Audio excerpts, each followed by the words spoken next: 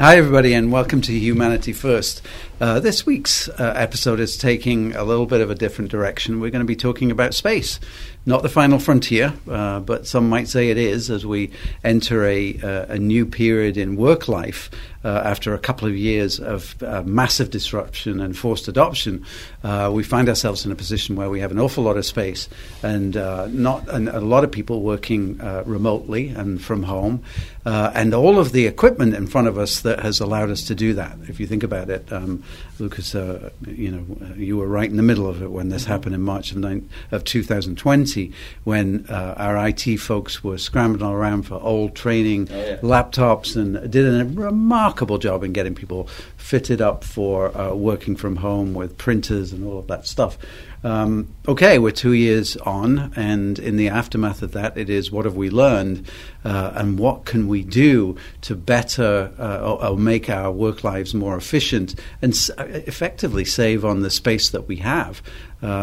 This is a big discussion because many of the places that we have are rented and we have lease agreements. But I'd like to broaden it out a little bit more and talk about are some of those things that people were predicting coming true. So when this happened, there was this big thing about people are moving out of the cities, they're moving into the country, they want more space because they're going to be working from home, they want more space for their kids, and the cities are going to become wastelands and nobody's going to living in there. Well, I don't think that's happened, but you are our resident expert in real estate and what's going on in the community, not only around here but in Massachusetts. So maybe we could begin there. Yeah. What are the takeaways for the property market for both business and residential post-COVID?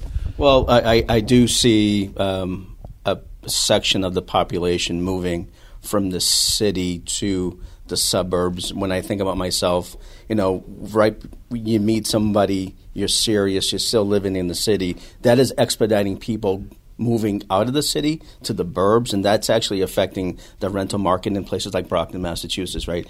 I've been looking for a two-bedroom apartment now for a couple of individuals, and I can't find a two-bedroom apartment within the city of Brockton.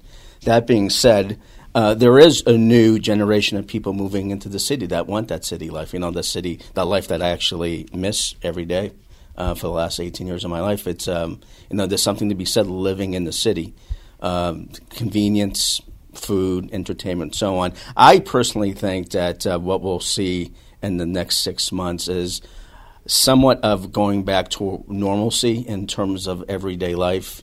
I do see people going out, bars, restaurants, and I think that will actually impact the vacancy rates in the cities. Now, the funny part about it, when you think about commercial space, commercial office space, a lot of companies are trying to force people to go back into the office, but they really don't have a plan. Mm-hmm. People from Apple to Google to BAMSI, our plan is in its infancy, and I think that by looking at the data that we've collected over the last month or so, we can begin planning a hybrid work model based on reality, based on people's rhythm of coming into the office. Because I actually think that it's important for organizations, both for-profit and non-profit, to really tailor the typical work life to more of a work-life balance with family. Child care is still an issue.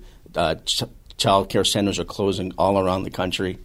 So I think that you'll see an impact in the next couple of months where you'll see a new generation going into the city, people probably in their early 20s moving out to the burbs a little bit quicker than usual because of the market. You really can't find houses in suburbs these days. And that's going to impact a lot of companies too. I mean, I know for a fact that some companies in Brockton are looking to move their footprint from downtown Brockton to places like probably Westwood, train hub. Mm-hmm. There's also shopping right there. And if people do need to go into the city, they can just hop on the train in 20 minutes you're in downtown Boston. Yeah, I mean, so much to unpack there, but let's talk the Great Resignation as well, because surely that's going to have an effect on our economy as well and where people live. Because if people are saying, I don't want to be in the labor market, and I realize that a lot of people have taken early retirement and that kind of thing, but there is definitely a dent in our workforce at the moment. Does that mean that there's less money in the system, that people will be settling for smaller houses, smaller cars as the labor market shrinks. Is that going to have an effect on our real estate in Massachusetts? I don't. I personally don't, just based on the fact that the economy in Massachusetts is really based on higher education, biotech, healthcare, all booming. Whereas some other states aren't so lucky to actually have these stable, always growing markets where, biotech feeds into the college system. Before a lot of kids were graduating from school in Boston and moving to Silicon Valley. I'm not sure that's happening these days. The rental market in Boston is probably number 2 in the country right now. Yeah. So I don't think that's going to change. I think the Great Resignation, people are just fed up. I think people between COVID and probably they weren't happy with their work before COVID, and now they're at a point where people are like, I'm done. And I actually think that, initially this country, when you think about it, there was no middle class. Immigrants came in, they became the middle class, they fed the college system. I actually see the potential of that happening again. A lot of people that are born in this country, they're becoming more and more specialized in their training, which leaves a wide gap in the trades and people just being laborers and actually being able to afford to put food on the table and pay rent, because obviously the first generation people that are coming to this country now, they can't afford to buy a house, so they're going to be renting for a while. Right. And the more there's difficulty in buying houses, so, you and I have had this conversation. I have 3 kids who are in their late 20s, early 30s, and they've got okay jobs. They're not making a fortune. They cannot afford. No. They looked in Norton, which is a reasonably affordable community. Went to look at 2 or 3 houses. There were already cash offers on those houses without an inspection. So therefore, the rental market goes up. Their rent has gone up, I think, nearly $300 or $400 a month recently. So that puts that pressure on them. Let's talk a little bit, though, about planning, because you mentioned before that, this country has sort of been reacting. It's been in reactive mode as opposed to proactive. And a lot of people don't have plans. So it is like, you'll work at home.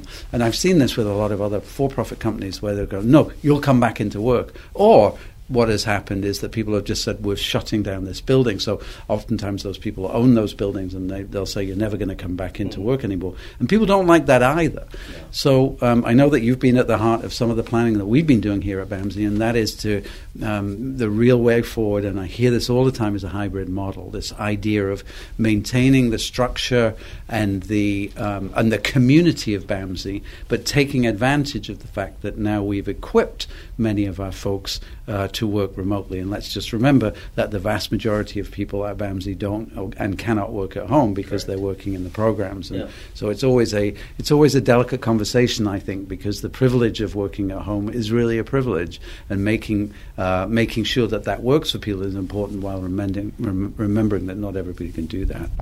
Yeah. So in terms of hybrid, Peter, I remember actually having a conversation with you saying that my position is that COVID would be tough, but it would be an opportunity for BAMSI to do business a different way. And what I've known, what I've seen over the last 18 months or whatnot, is really that shift to people working from home, working from different locations, which is an opportunity for us to change the way we actually provide a safe, comfortable, creative work environment.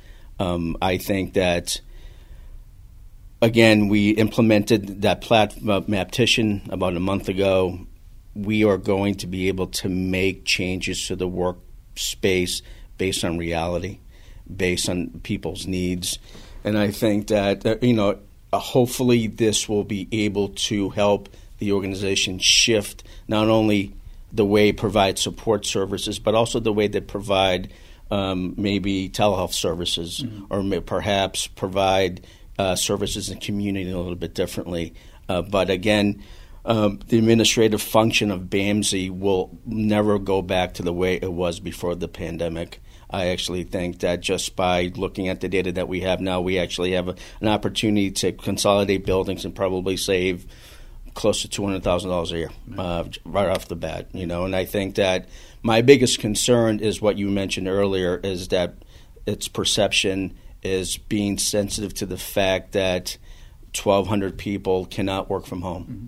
And how do we balance that efficiency of a lessened footprint, but at the same time being able to really provide the support that's needed by the 1,200 or 1,300 people that work 24/7. That's right. And making sure that, let's say there's $200,000 that we save from moving out of one building into another. What do we do with that? Do we put that right back into the workforce? Because that's exactly what the plan is. And so as long as that message gets through to people, I think it is right that it's a privilege to work at home. But also, you're giving up something here, and you're giving up the fact that your primary place of work is essentially your home. So the idea of putting all of your pictures of your kids out on the table and pictures on the wall is really a thing of the past. And we're moving to a place where you come into the office to book space for specific reasons. I needed to be in the office because I'm meeting some people who are coming from out of town today, and I need a space for it. If I can do it at home, I'll do it at home, which frees up space. Space gets repurposed for touchdown space. I could now see myself, for instance, doing a day in Worcester, a day down in Foxborough, a couple of days, so that I'm not confined by space. Space is available, and that's a real mind shift, I think, for people. Oh, it is. You and I joked recently about everybody's pro-hybrid until the moving boxes show up, right? And I think that it's a learning experience for the organization.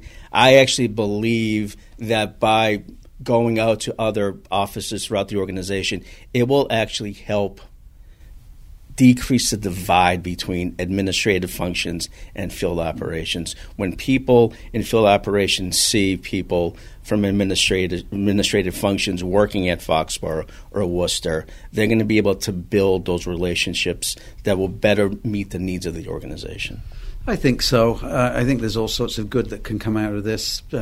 Not everybody's going to be happy about it. And by the way, not everybody can work at home. There are going to be some situations where where it's not possible for people. I think about very sensitive situations where there might be domestic violence in the home, for instance, and we need to be really careful about that. So I think the way that we're approaching it is that we're looking for a percentage of capacity, a number of people in the office, and how those departments deal with that really is their business, right? So as long as we make sure that the free space available meets the needs of the bigger group.